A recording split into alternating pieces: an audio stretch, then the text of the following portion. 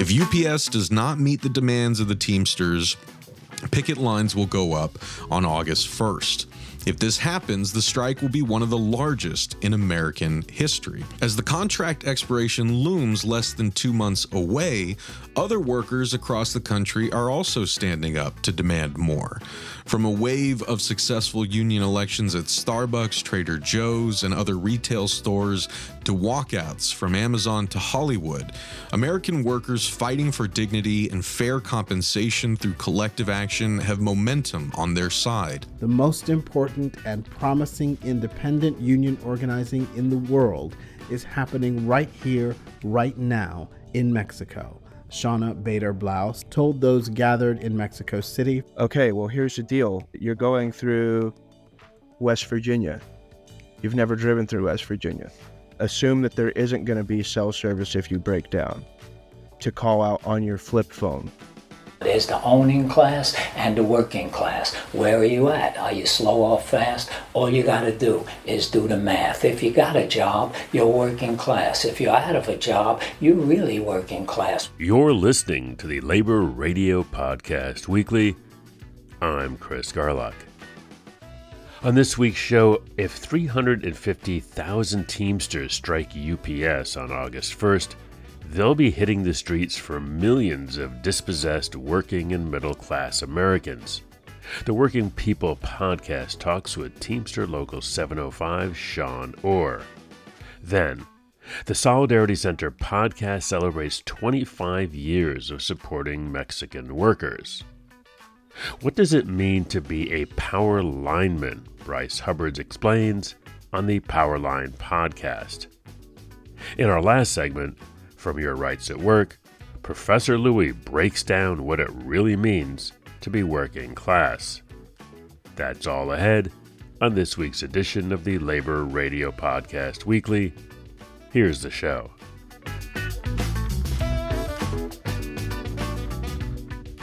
All right. Well, welcome everyone to another episode of Working People, a podcast about the lives, jobs, dreams, and struggles of the working class today.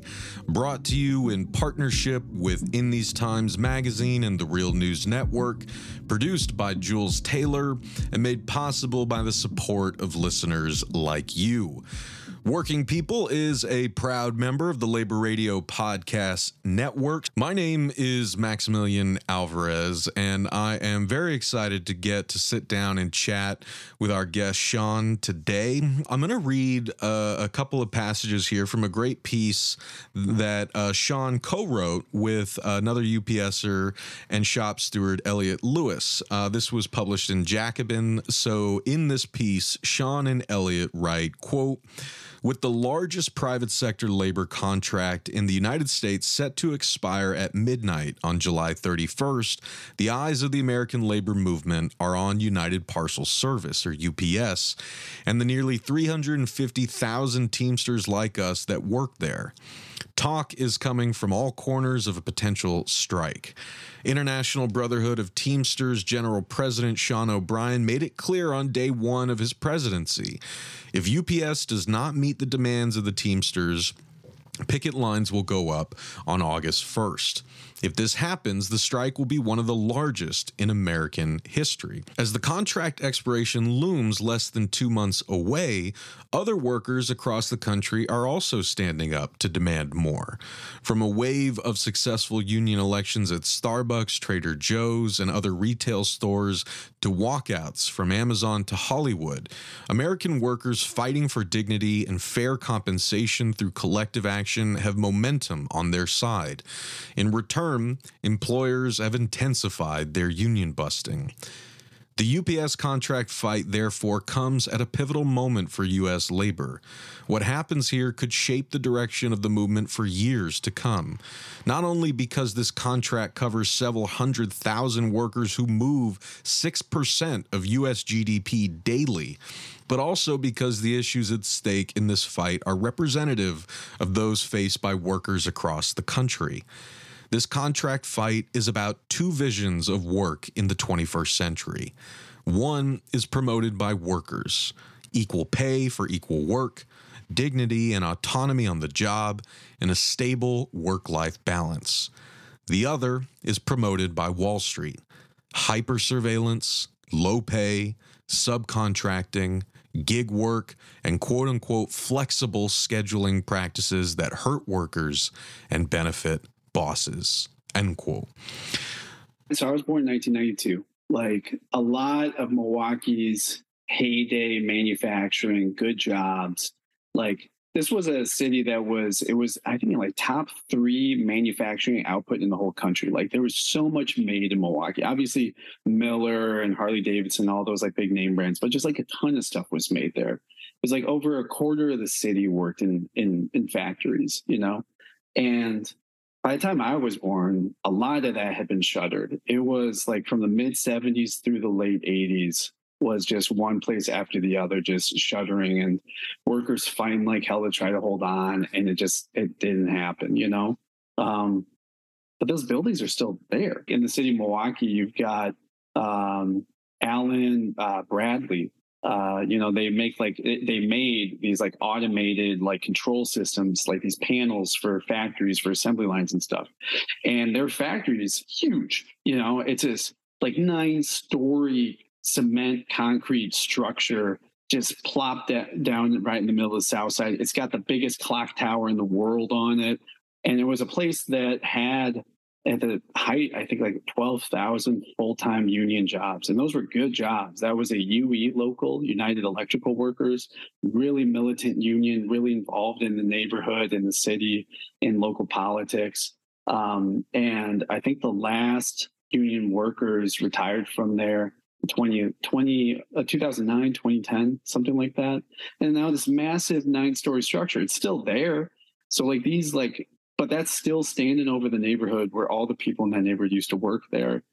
And, you know, all that is gone. You know, people are scrambling to find jobs. People like talk about, you know, they talk about the Rust Belt as if it's like a natural phenomenon, like a famine that came through, or like, you know, a plague of locusts. It's like, oh yeah, this sucks, but you know, that's the way the world goes. You know, you just got to live with it. It's like, no, like this was deliberate. This was a conscious effort.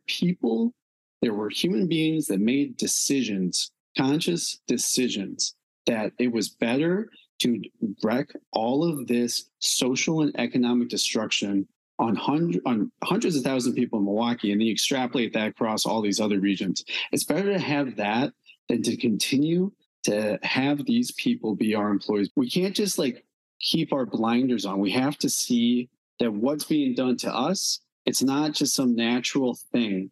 It's a planned thing. It's something that's planned. There's deliberate ideas behind it.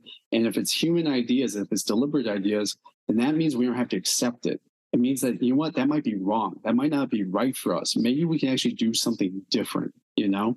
And we're seeing, you know, the new plans, the plans around how our logistics industry needs to be run, around how our economy needs to be run after COVID. We're seeing that play out in our contract fight.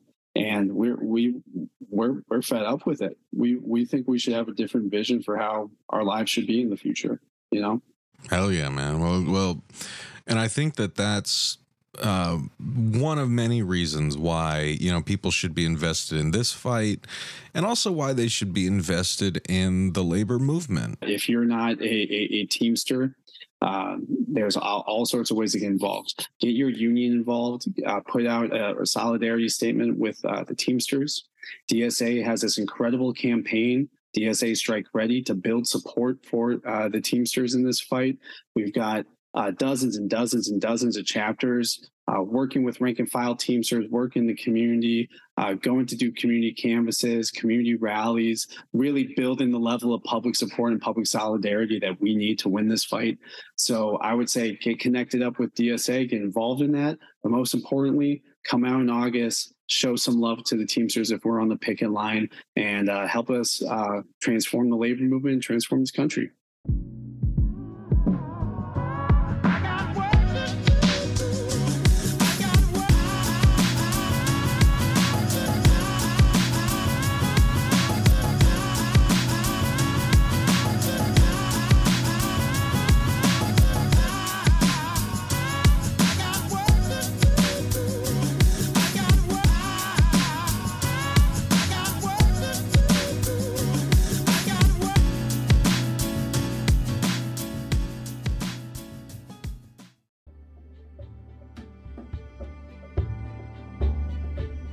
The following news article is a service of the Solidarity Center podcast, June 15th, 2023.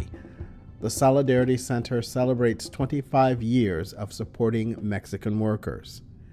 A quarter century since joining the fight for worker rights in Mexico, the Solidarity Center celebrated the progress made amid reflections on the historic moment workers and their allies face in the country. The most important and promising independent union organizing in the world is happening right here, right now, in Mexico. Shauna Bader-Blau, Solidarity Center Executive Director, told those gathered in Mexico City for the anniversary celebration. To mark the occasion, the Solidarity Center organized a week of activities to honor the work of partners from the independent Mexican trade union movement, strengthen transnational solidarity, examine the challenges that lie ahead, and build a path toward a more just Mexico. From May 29th to June 1st, trade union leaders and workers from across the country joined scholars and activists from Mexico and the United States, as well as representatives from both countries' governments, to continue the collective work to ensure that recent labor law reforms and trade agreements put workers' interests at the forefront.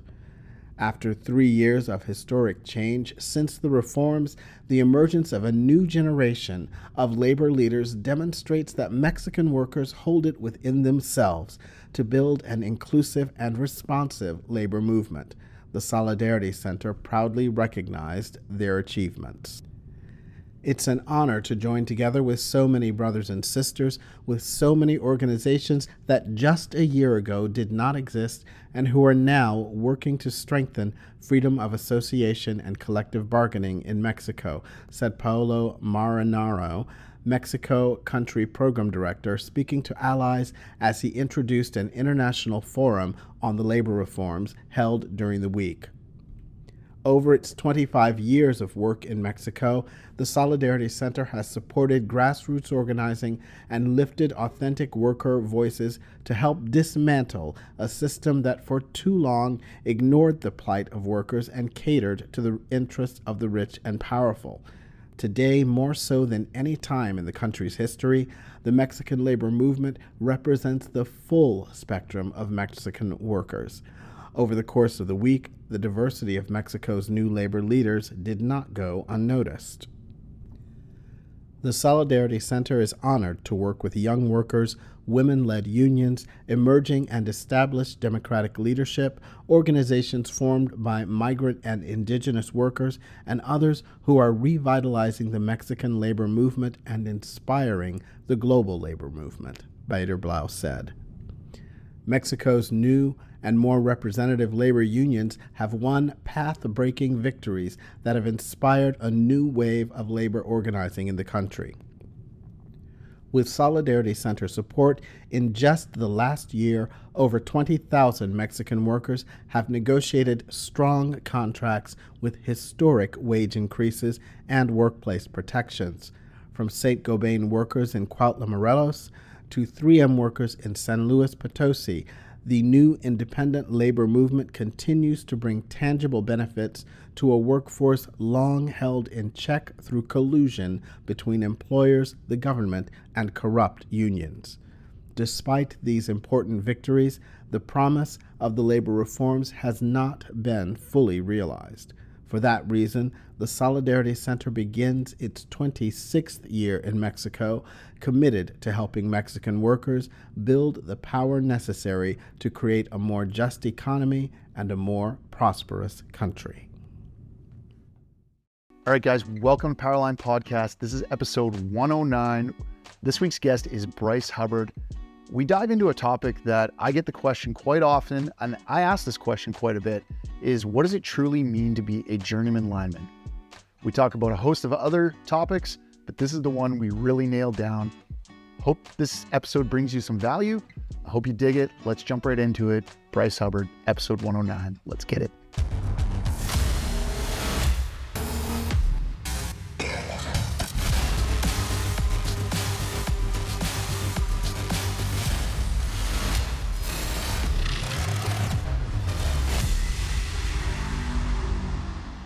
What are you seeing in today's youth and their ability to handle pressure? Were we the same way at that age, or is it the same thing, or are they different? It's interesting that you this question came up because I just yesterday I talked with a good friend who enlisted in the Army at 20 years old, graduated high school with him, and we were talking about the difference of soldiers versus when he got in to what's in there now. I don't know. I mean, the things that they're worried about, is it any less significant than what I worried about at 18? I don't really know. I remember, so I took off, some context around the question. I took off from home at 18 years old. I left for Australia, and you mentioned, no cell phone, no smartphone, I had no cell, no smartphone, Atlas map, just my tickets. I figured everything out on my own. I had to go through Japan, to, Kuala Lumpur, Australia, and I was there for 6 months. Didn't know a soul, figured it out, took the train, took the bus, just figured it out. And I don't know if they're the same way. I have a son that's 18 turning 19. I turned 19 in Australia, and he's turning 19 now. And I just don't, I see this world that they're living in now, and I'm just I don't know if you could handle doing it. Yeah, and it makes me wonder, is the same amount of pressure being applied? Mm-hmm. As simple as just traveling for me across the country when I was 19 with an Atlas. Okay, well, here's the deal. You're not going to, you're going through West Virginia. You've never driven through West Virginia. Assume that there isn't going to be cell service if you break down. To call out on your flip phone. Google, that's not a thing. On your phone's not a thing. So the pressure in that situation is have your route planned out. When we were driving with my family as kids, Dad, Mom, what mile marker did we just pass? What was the last exit you passed? Dude, I drive 30 minutes down the road. There's sometimes how did I even get here? Because you're just zoned out. You're listening to music. Turn left in a quarter mile. Okay. So is the same amount of pressure being applied just in the general sense of life? Probably not. Everything has made our life we're talking in the past 12 years, significantly easier to navigate a 1,000-mile trip. How does that translate into the apprenticeships? There's different types of pressure, but I know that in the sense of hard-nosed linemen, being on your back and breathing down your neck, probably not so much. This is a public service announcement with guitar. Know your rights. All three of them. Number one, you have the rights not to be killed. Murder is a crime. Welcome to Your Rights at Work. I'm Chris Garlock. The 40th Great Labor Arts Exchange starts today. It's an annual gathering of labor activists and artists who are exploring how to integrate the arts into the labor movement. Complete details are at laborheritage.org. Next up, Working Class from Professor Louie. What does it mean to be working class? Is that something from out of the past? Do we always got to come in last? That's the question I'm going to ask. What does it mean to be working class? Because today you say you're middle class. You can't pay the doctor, your car needs gas. You're still paying off your college class. What you owe your credit card is never passed. Still you're middle class this and middle class that. Upper lower middle class till you eat your hat, got the gap on your back, you got a little fat. You're still paying for the chair where you just sat. Is it all over just like that? Who stole the good life? Where's it at? Oh, was middle class just a little dream made up for you on your TV screen where everybody's comfy, or so it seems, and no one ever eats rice and beans? Because in the beginning, there was just two classes. There was the elite and there was the masses. We did the work. They kicked our asses. Most everything passes. There are still two classes, those who got it and those who don't. We think we're going to get it, but really we won't. Those who own the companies and make the big deals, every deal could cost you a meal. And for real, not too many people hold the power. They make $1 million while they take a shower. There's the owning class and the working class. Where are you at? Are you slow or fast? All you got to do is do the math. If you got a job, you're working class. If you're out of a job, you're really working class. We build the houses, work the fields. We run the hospitals and fix the meals. We make the family and work at home. Sometimes that's the hardest work of all. We clean the office. We teach the kids. Everything around us is something we did. No matter what your color or your name, no matter the country from where you came, the name of the game is still the same. And if the owner works, is he working class? Got his laptop and smartphone? He's moving fast. It all depends. First and last, if he owns a bodega or a little machine shop, he works for his money, and he works a lot. He might be working for everything he got, but the guy who owns the corporation, he could work all day. It won't change him. He might be a nice guy, he might be a jerk. He makes his big money off of other people's work. You can't make millions going to work and getting paid. You need other people's work to have it made. When we punch the clock, he owns the stock. We do the labor, but he gets the flavor. We make the honey, but he takes the money. Because working people make everything. We're the ones make the cash register ring. And when our work goes to someone else's profit, now you got it and you don't got to ask. That's what makes us working class. And if I talk about class just a little more, your TV says we're starting class war, but the real news has come and gone.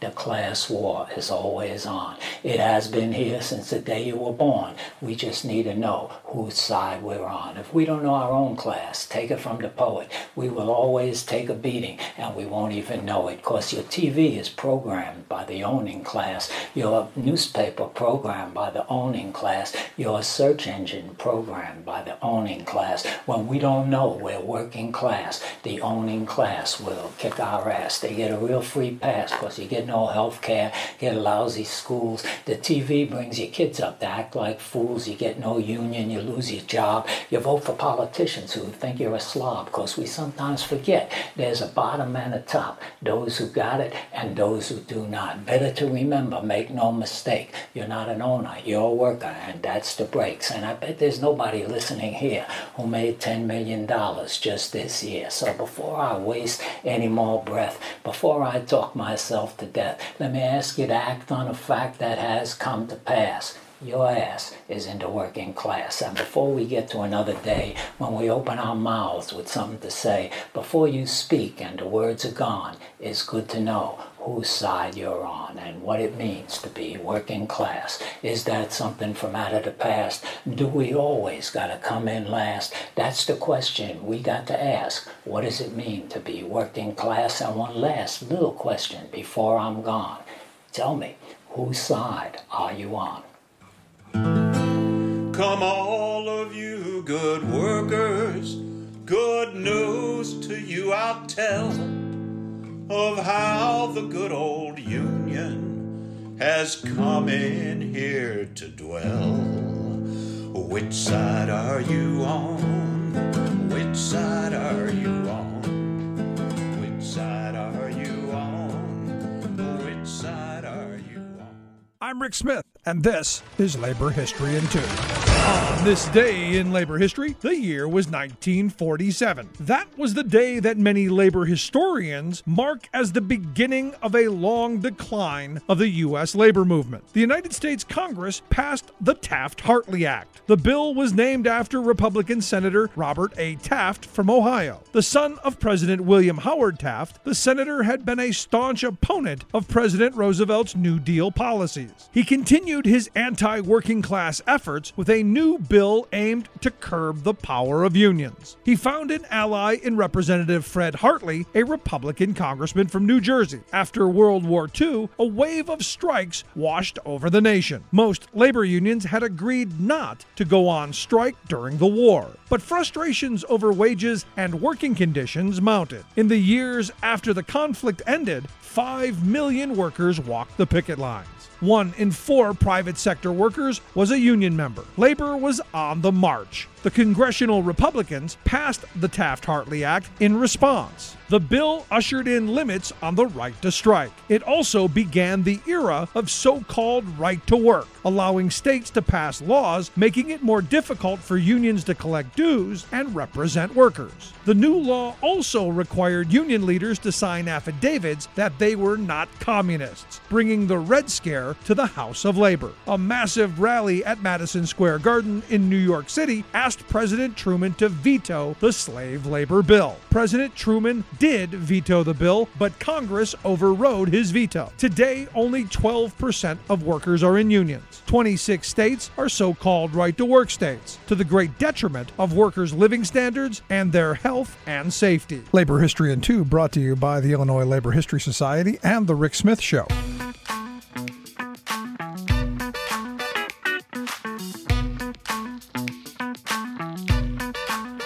And that's gonna do it for this week's edition of the Labor Radio Podcast Weekly. Just a small sampling of the programs aired over the last week on more than 100 labor radio and podcast shows. We threw in a little bonus track for you there, today's Labor History in 2, just because it fit today's theme. All of these shows are part of the Labor Radio Podcast Network, shows that focus on working people's issues and concerns. We've got links to all of the shows at laborradionetwork.org. You can also find them. Use the hashtag LaborRadioPod on Twitter, Facebook, and Instagram. Labor Radio Podcast Weekly, edited this week by Patrick Dixon. I produce the show, and our social media guru, as always and forever, Mr. Harold Phillips. For the Labor Radio Podcast Weekly, thanks so much for listening. This is Chris Garlock. Stay active and, of course, stay tuned to your local Labor Radio Podcast show. We'll see you next week.